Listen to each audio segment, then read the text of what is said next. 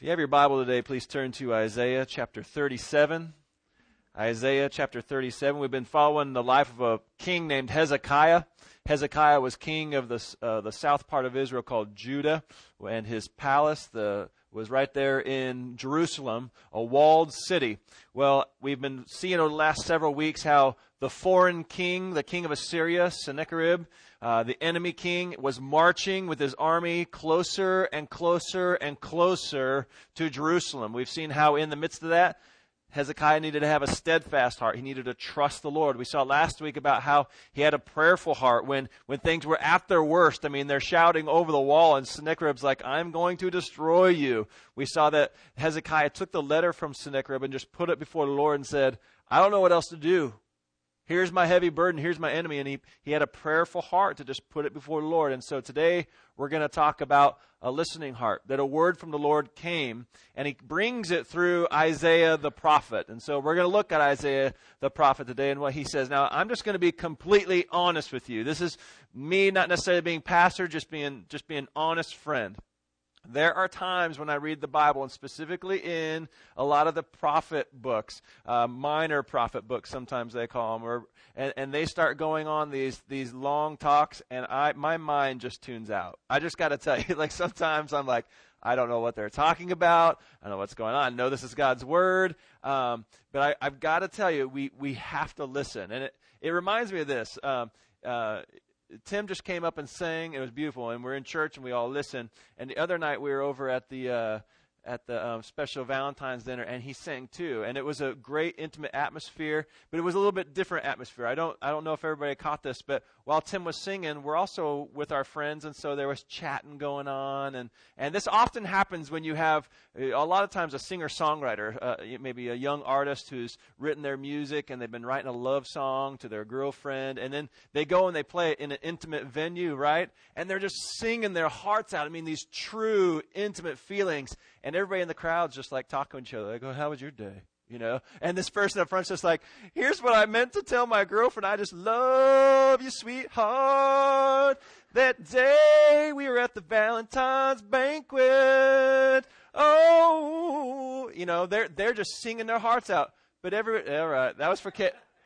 I just had to take a moment to sing to my wife. But you know, when they're singing, the crowd oftentimes is like, you know what? We've heard the love thing before. I don't get all what you're saying. And you know what? I'd rather just talk to my date. You know, have you ever been in those moments? And so they're there singing their hearts out, but nobody else is paying attention. I got to tell you, sometimes I think that's how we treat the prophets. When Isaiah and these people, they're saying the word of God. They always say, the Lord says, and then they're given, and the Lord is using some very poetic language, trying to amplify what he's saying. And you know what we do a lot of times? Oh, it's too hard to understand. I'm just going to talk to my wife for a little while. You know, I'm just going to tune out and twiddle my thumbs. Like anything but have to try to understand this prophet. So we're going to hear from Isaiah today, and I'm going to kind of work through it so you can see some of the things he's saying. But I've got to tell you, we've got to train our minds to not treat them as the singer-songwriter, but treat it as this is a word from God. There was something important that he was saying. Put yourself in the midst of what Hezekiah is doing. He's got an enemy outside those walls. Isaiah is bringing a word from the Lord, and so you can tell then that Hezekiah would be resting on every word, just like if that singer-songwriter wasn't singing it to a crowd, but was singing it to his girlfriend, was singing it to his wife. She'd be like, oh man, he really does love me. Okay, so we're the audience where God is saying, I really do love you. Listen to my word. So we're in the book of Isaiah, chapter 37.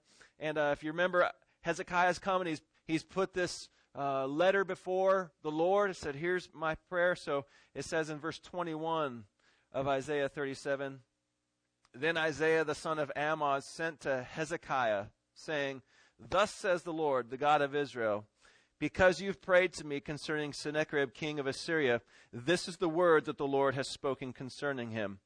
She despises you. She scorns you, the virgin daughter of Zion. She wags her head behind you, the daughter of Jerusalem.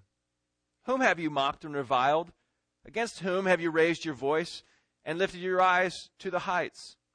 Against the Holy One of Israel. By your servants you have mocked the Lord, and you have said, with my many chariots I've gone up the heights of the mountains, to the far recesses of Lebanon, to cut down its tallest cedars, its choicest cypresses, to come to its remotest height, to its most fruitful forest. I dug wells and drank waters to dry up with the sole of my foot all the streams of Egypt. So you listening in so far? Man, that's kind of hard to digest, huh? But let me give you a little reference as to what's going on. God comes to him and says, do you think you just came up against a city? Do you think it was just the daughter of Zion that you came up, my people? No, when you came up here and you came against the Holy One of Israel. And you think you can just march through all those other lands. And he says, you think you went up to Lebanon, which was in the north, and they were known for having great cedars. They would chop those down and use them in palaces all over the world. They were known for their strength, and it was their economy. And he says, King of Assyria, you think you could just go through Lebanon and knock over those trees and then come here and take me on? Mm-mm. And then he talks about Egypt with another great power. He says, you think you can go down there and just tread with your foot on Egypt and then come and deal with the Lord God Almighty? You think, King of Assyria, just because you have a few little wins under your belt, you can come against God Almighty? I don't think so. So that's what he's pouring out. He's saying, let me tell you the reality of what's going on here. You're not just coming against one more foe. You're coming against God. All right? And then he goes on and keeps going. Have you not heard that I determined it long ago? I planned from days of old what now I bring to pass, that you should make fortified cities crash into heaps of ruins, while their inhabitants, shorn of strength, are dismayed and confounded, and have become like plants of the field, and like tender grass, like grass on the housetops, blighted before it's grown. I know you're sitting down, and you're going out and coming in, and you're raging against me. So God says this. You think when you went through all those countries and you took Lebanon and you took Egypt and all those other things, you think that was you doing that? He says, haven't you heard that long ago I determined that you would do that? I was the one who determined that you would go against Lebanon and go against Egypt. I was the one who was giving them into your hands. Back in Isaiah chapter 10, God actually says to the king of Assyria, you're my rod of anger, and I'm using you. I'm going to use you to go against godless nations. I'm going to use you to punish those who have been against me. So you're going to be used by me. The tool doesn't say back to the one in the hand that I will control you. No, the man controls the tool, and I, God, control you, he says to the king of Assyria. He says, I'm going to control you. He says in chapter 10, I will control you all the way until you get to my door, because I'm doing something in my city. I'm using you to do something in the hearts of the people of my city, because at that time, I will have grown their faith, and there will be a remnant there that I'm working on. I'm using this to cause them to trust me. So God says now in Isaiah 37, no, you didn't determine. These weren't your plans. Sennacherib, this wasn't your idea that you came up with. This was me using you like a tool to deal with all those nations around and come to my doorstep to help my people grow in their faith. This is me doing it. There's a proverb that the Lord's always had on my mind, and I don't know why it is, but I think it speaks to the fact that we don't understand the Lord's ways, and we might think that we get to choose all the shots, but in reality, God is the one who determines much of what's happening, how things will go, how history plays out. In Proverbs chapter 21, verse 1, it says about the king's heart is a stream of water in the hand of the Lord. He turns it wherever he will. The king's heart is like a stream of water in the hand of the Lord, and the Lord will turn it wherever he wills. So Sennacherib is in the Lord's hand like water. If you put water in your hand, you would get to say it goes this way, and I can't turn my hand very well that way. My wife's always making fun of me for not having that ability. But if I turn it that way, the water will go out that way. The water doesn't get to decide. The water goes where the one who holds it makes it go. And God says, a king's heart in my hand, I make his heart go wherever it goes. So, in Isaiah 37, he's saying to Sennacherib, you think you determine these things? No. I made it possible that you would go where I wanted you to go, because I want you on the doorstep of my people. I'm doing something in them, and I'm about to do something to you. So we see in Isaiah 37 again, this is the Lord. He's been doing this, and this is what's about to happen. Verse 29, because you've raged against me, and your complacency has come to my ears, I will put my hook in your nose and my bit in your mouth, and I will turn you back on the way by which you came. Right here, he's talking Sennacherib's language because the Assyrians were known for literally putting hooks in people's noses and dragging them around as if they were a cow that had a ring in their nose. And so he says, no, it's my turn. I'm going to put a hook in your nose and I'm going to lead you. I will ruin you. You are about to be destroyed because this isn't your game. This is my game. You can't sit outside these walls with this massive army and all your victories that you think you're going to use against me and say that you're going to beat me. No. I'm going to lead you out of here, and you're done. You're done is what you are. And so verse 30, it goes on and says, this is going to be a sign for the people of Israel. It says, and this shall be the sign for you. This year you shall eat what grows itself, and in the second year what springs from that. And then in the third year, sow and reap and plant vineyards and eat their fruit. And the surviving remnant of the house of Judah shall again take root downward and bear fruit upward. For out of Jerusalem shall go a remnant, and out of Mount Zion a band of survivors. The zeal of the Lord of hosts will do this. So the Lord says to the people of Israel, okay, here's what's going to happen. This will be a sign. This year, there's going to be enough from the land that you'll be able to eat. You'll harvest and eat it. And the next year, it's going to be the same. And in the third year, your fields are going to be ready for you to sow and to reap, and you're just going to reap great abundance in your vineyards. So you watch that happen. You'll know that I've been in this. And the reason this is all happening is because I'm preparing a remnant. I'm using a small group of people that I am placing faith in. And it's my zeal. I'm the one who's doing this. So you watch, because I'm about to do this thing. Why? God needs people who are going to trust him. He needs people who are going to listen to him. He needs people who are going to want to have him be their God. And the reality is there's not a lot going on in the world that makes us think that there's a lot of people who want to do that. Unless the Lord make it possible, there would not ever be a remnant. Do you know that nowadays, in every period of history, the Lord has always had a little remnant? It's not a huge percentage of the population that ever follows God. It's always a small remnant. And so in that remnant, he is working, and with his zeal, he is working to try to get them to trust him more all the time, that when he speaks, they would listen. And so now he's telling Hezekiah, I'm speaking to you. Trust me and listen. And here's the sign. I'm going to strengthen this remnant. This is what I'm going to do. This is my passion. Verse 33, therefore, thus says the Lord concerning the king of Assyria, he shall not come into this city or shoot an arrow there, or come before it with a shield, or cast up a siege mound against it. By the way that he came, by the same he shall return. And he shall not come into this city, declares the Lord. For I will defend this city to save it, for my own sake, and for the sake of my servant David. So that's pretty interesting, because the Lord says, he's right outside the city. You know, he's not even going to get one arrow off. Not one soldier was going to pull back and fire. There was not going to be one moment that God would allow the king of Assyria to even lay siege on them. They were going to put ladders up. They were going to break down the doors. God's going to take care of it. Have you ever had those situations when it's been so tough, you're like, Lord, please help. And if you want to help a little bit, I'll take care of the rest. You ever had those moments? God told Israel, he said, you're not even going to have to do a thing here.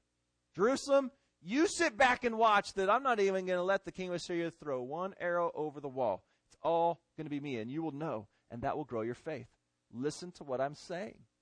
And so now it tells us what happened. This is how it actually played out in verse 36. And the angel of the Lord went out and struck down 185,000 in the camp of the Assyrians. And when people arose early in the morning, behold, these were all dead bodies. So before they ever even laid siege, no arrow went over. The angel of the Lord went out amidst the camp while they were sleeping and destroyed, what does it say, 185,000 people in their sleep. They woke up and there's just dead bodies among the mightiest of armies in the world. And they said, uh-oh. People of Jerusalem didn't even have to do a thing. God did it. God did it. He did exactly what he said he was going to do. And he continues on in verse 37 concerning Sennacherib the king. Then Sennacherib, king of Assyria, departed and returned home and lived at Nineveh. And as he was worshiping in the house of Nisroch, his god, Adramelech and Sharezer, his sons, struck him down with a sword. And after they escaped into the land of Arat, Esarhaddon, his son, reigned in his place. So God led Sennacherib back to his land the same way that he had came, and his own sons in his God's temple came and struck down Sennacherib. He's in the place where he trusted. He's in his God's temple, and his God could not help him. His own sons came and defeated Sennacherib. So what I love about this is while it's hard sometimes to grapple with the things that the Lord says out of the prophets, what we have to understand is this, that when God speaks, we have got to listen. Here's a word that he comes and he's reassuring Hezekiah, I'm going to do this. But to believe that, really? The greatest army in all the world is around our city. Really, Lord, are you going to somehow make it so that they don't cast one arrow over our walls? Hezekiah was to listen. The people were to listen, and that God would take care of it. And he absolutely did. Not one arrow went over those walls, and God went out and destroyed their army and sent them packing. Sent Sennacherib back like a ring in his nose, led him back to Nineveh, and then in his own God's temple had him struck down. God did exactly what he said. Over and over and over. When God proves to you that he's going to do what he says, it should call you, as the remnant of God, to continue to listen more closely. This, I think, should be the heart of prayer, part 2. Last week we talked about in prayer we come and we place our requests before the Lord. And oftentimes when we think about prayer, what we think of is that we come to the Lord and we talk to him.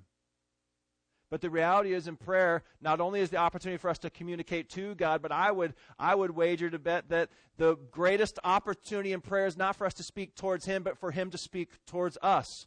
Prayer is a two-way conversation piece. And the heart of the people of God aren't just to pray and to speak towards him, but in prayer to listen from him, what he is saying. We should be desperate for what he wants to say to us. Our hearts need to be still and quiet and say, Lord, please speak to me. Show me what you're doing. Tell me where to go, what to see, what to do, how to do this, what to buy, how to speak. Lord, I'm listening. You know, Paul says this. He says, pray continually. Pray without ceasing. How are you supposed to do that? Now, I know a lot of you like to talk all the time. Okay? Some of you need surgery to keep you from talking all the time. Amen, Betty Jane? All right. We love to talk. We need to love to listen. And it says, pray continually. How are we supposed to talk all the time? We're not. We're to be listening all the time. And at moments we cry out and we plead to the Lord with requests. We offer him thanks, but a large part of prayer in this continual prayer all the time is to all the time be listening. Saying, Lord, what do you want in this situation? Where do I go? What do I do? One of the questions I get asked most often as a pastor is, how do you listen to the Lord? How do you hear his voice? I don't think there's a magical formula to that other than just do it and practice and learn. Just the same way that the Roberts are learning the voice of little Mia Grace, right? When she was first born, they didn't know her voice. But they're training, and they're training. And one day when Mia Grace is in the mall saying, Mom! Dad, I'm lost! They'll be able to pick her voice up over all the other commotion because they're training to hear her voice. We too need to train to hear the Lord's voice. And when the Lord says, don't do this or do this, go there, read this, see this, don't see this, we're learning to listen in these things. The Lord will lead you in the most amazing ways. And when after he does and you see, oh man, what he said is true, it's like, I can trust him more. We're that remnant that should be trusting him more and more and more as we listen more and more and more. There are things constantly when the Lord says, listen on these things. And there's several times in my life when the Lord's had me listen on different things. And there's one, there's times when you listen to the Lord and after you've done it, you realize, if I hadn't listened to him, I'd be dead. And I remember this one time, I'm not a car guy. I'm not like the Woods brothers, but I got this funny idea in my mind one time that I was gonna get a car and put a new engine in it. And so my dad had helped me roll that thing into our garage, and we put a hookup on a beam, like my uncle told me, and we cranked that old engine out, and then we got the new engine on, and we were putting that sucker down in there, and as we're putting it in, it got caught on something, and I'd been down under that car several times, fiddling with stuff. And while we're in the midst of this, it wasn't at that moment like I was all out listening to the Lord, but something told me it was stuck, and I was going to go in, and something, the Lord said, do not go under that car. Do not put yourself under that car like you had.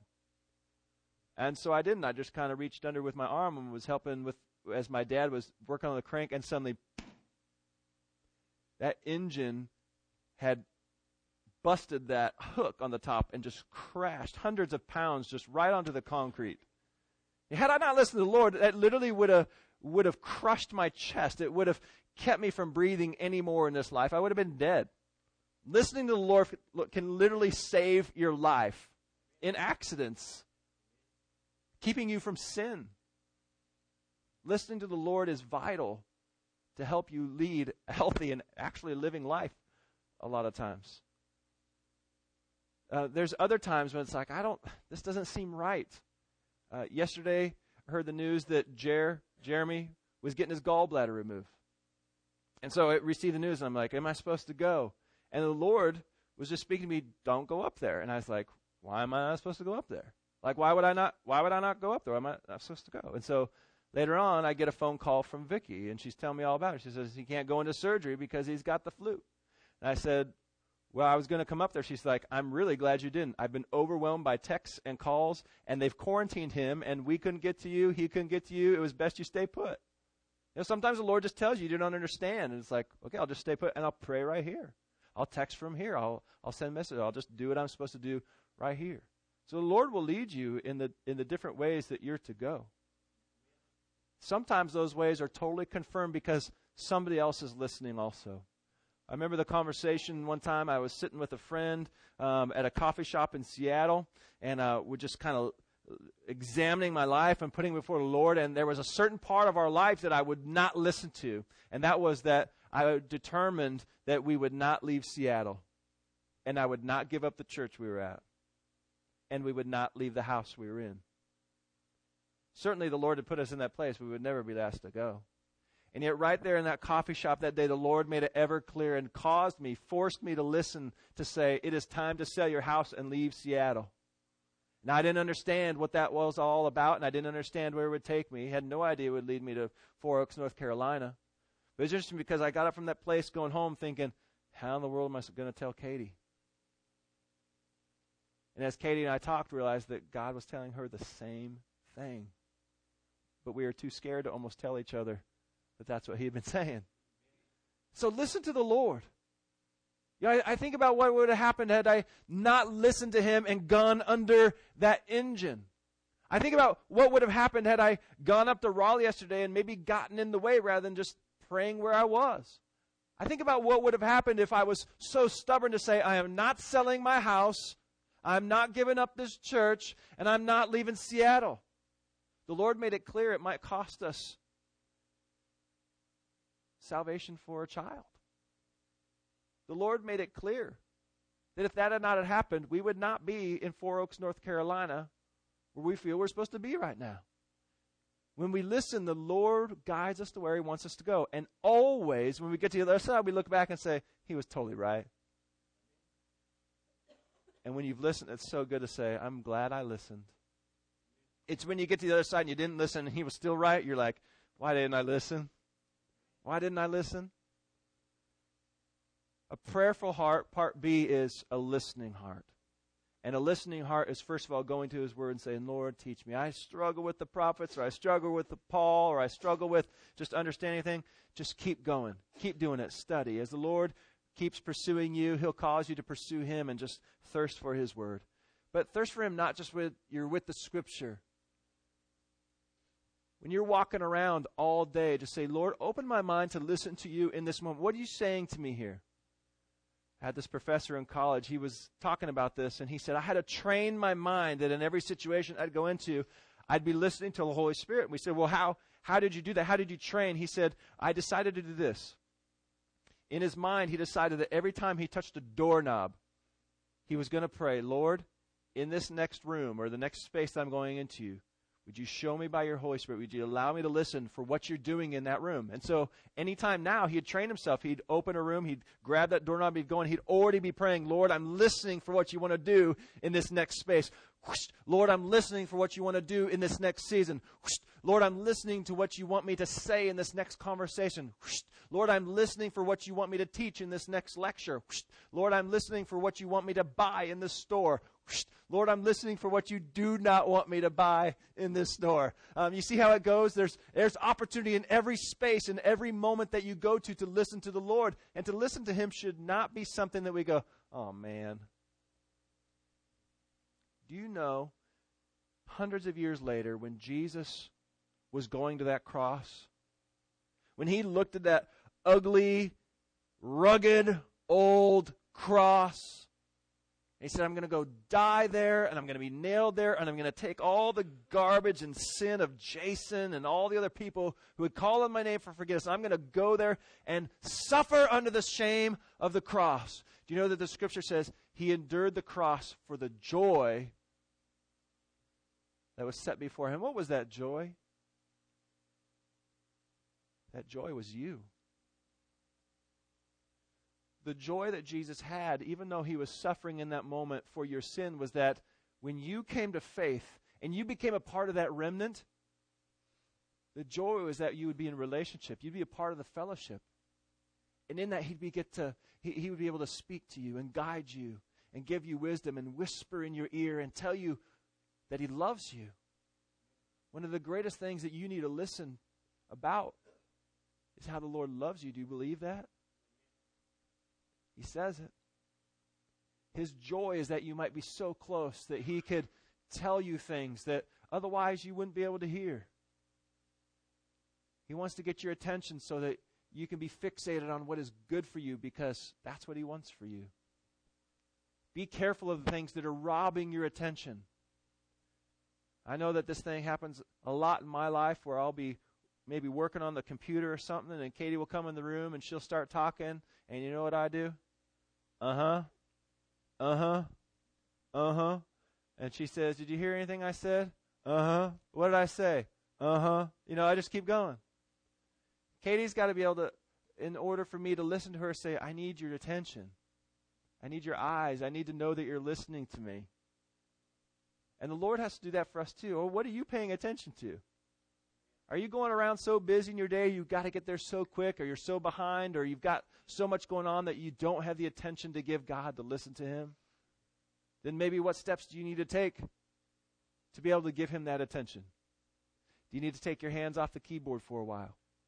Do you need to start taking a Sabbath in your week? God gave you a Sabbath. One day off a week, he says. He installed that into creation as a gift to you to help you be still of heart and to be able to get your attention.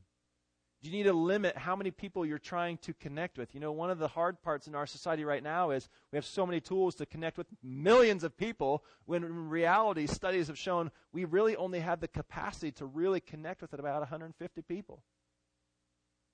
Are you trying to connect so broadly that you're overwhelmed and you can't even listen to the one and connect with the one that you really need to be listening to? So look around your life. What is robbing you of your attention that you should be giving to the Lord? Are you unable in the midst of other things to break away from those and to listen to God at any moment?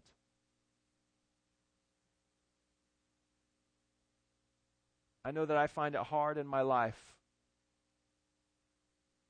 to say, I need to stop this. Even if it's a conversation with somebody, say, I just need to pause this because I need to go pray. I need to go listen. I've got all this work I need to do. I've got ministry I've got to do. I've got kids I've got to raise. There should be no excuse, even ministry or kids, that would say, I need to go listen to God. It might be in the midst of ministry that I just need to have that heart. I mean, it might be in the middle of parenting when I need that the most. But in those instances, I have to say, my attention has to be upon the Lord. Do you need a doorknob or something to start that listening process in every room and in every moment and every day? What might be your trigger? For a lot of us, the only trigger that we have all week is when you come in those doors and you hear Sue playing the prelude music. And you say, well, it's church. I guess I'm here to pray and to listen. What we need to understand is that the prelude music and what happens at church is just the beginning. When we leave this room, in fact, before we leave this room and we say amen and you begin fellowshipping with one another, already start listening to the Lord and say, Lord, in this conversation that I'm having with this brother or sister, what do you want me to hear from what they're singing? What do you want me to speak back to encourage them towards Christ? You should already be listening, and if he's already engaging you and saying, what you're saying right here is actually gossip, stop, then stop. Before we ever leave this room, we're already practicing our attention to the Lord and listening to what he's saying. And I guarantee you, as you listen to the Lord, as hard and as wacky and as crazy as those things might be, when you get to the other side and you look back and you say, the Lord was right. The Lord was right. I wish I could have been there with Hezekiah when they watched the most powerful army on the earth, now as a fraction, marching away from Jerusalem. Wish I could have been there with him when he watched Sennacherib just walk away with his head down, defeated. Because I know that Hezekiah had poured out his heart. And then he listened to the word of the Lord through Isaiah. And then he saw it come to fulfillment. And you know what I know? Is that Hezekiah in relationship with God was full of joy in that moment. The Lord had been true. This morning, if you've found it a struggle to listen to the Lord, then I'd invite you to just start listening right now. And, you know, we always open up the altar to come and listen. The Lord doesn't demand a certain place. His demand is a who. It's Him. And so if you need to put off other things, maybe something else has been crowding you out, maybe sin has just gotten a hold of you. You'll never be able to listen to the Lord properly if you've got sin so tangled up in you. Then come and confess that sin. Pray to the Lord and have Him. There's a part of the Psalms that talks about the Lord digging out your ears. I have a friend who always prays, Lord, dig out my ears. Maybe you need to pray that prayer today. Lord, dig out my ears that I might listen to you. Pray to God that you would have a listening heart so you're not wandering around like a blind fool for the rest of your life. Listen to the Lord. Let Him determine your life. Let Him guide your life. Let Him speak into your life. You listen. Father, we thank you for your word. And we openly admit that we have a struggle sometimes, not just understanding it, but taking it to heart and believing it. And we ask that we would truly believe that it was your joy, that you would bring us into fellowship, that you might speak with us with love and with the guidance of a Father for every part of our life. And so, Lord, I ask that you would dig out our ears. And I ask that you would help us to rid of sin. That you would cause us even in our bodies to quiet down and to put off distraction that we might listen. We pray, Lord, that we would be a people that are of a constant prayer, a constant listening. So, Lord, we would respond in a moment's notice. That our engines would already be ready to go, but listening. So that when you say go, we go. When you say stop, we stop. We pray that it is this remnant that you would hold us fast. You would keep us with a heart of prayer and that we would listen. We pray this in Christ's name. Amen.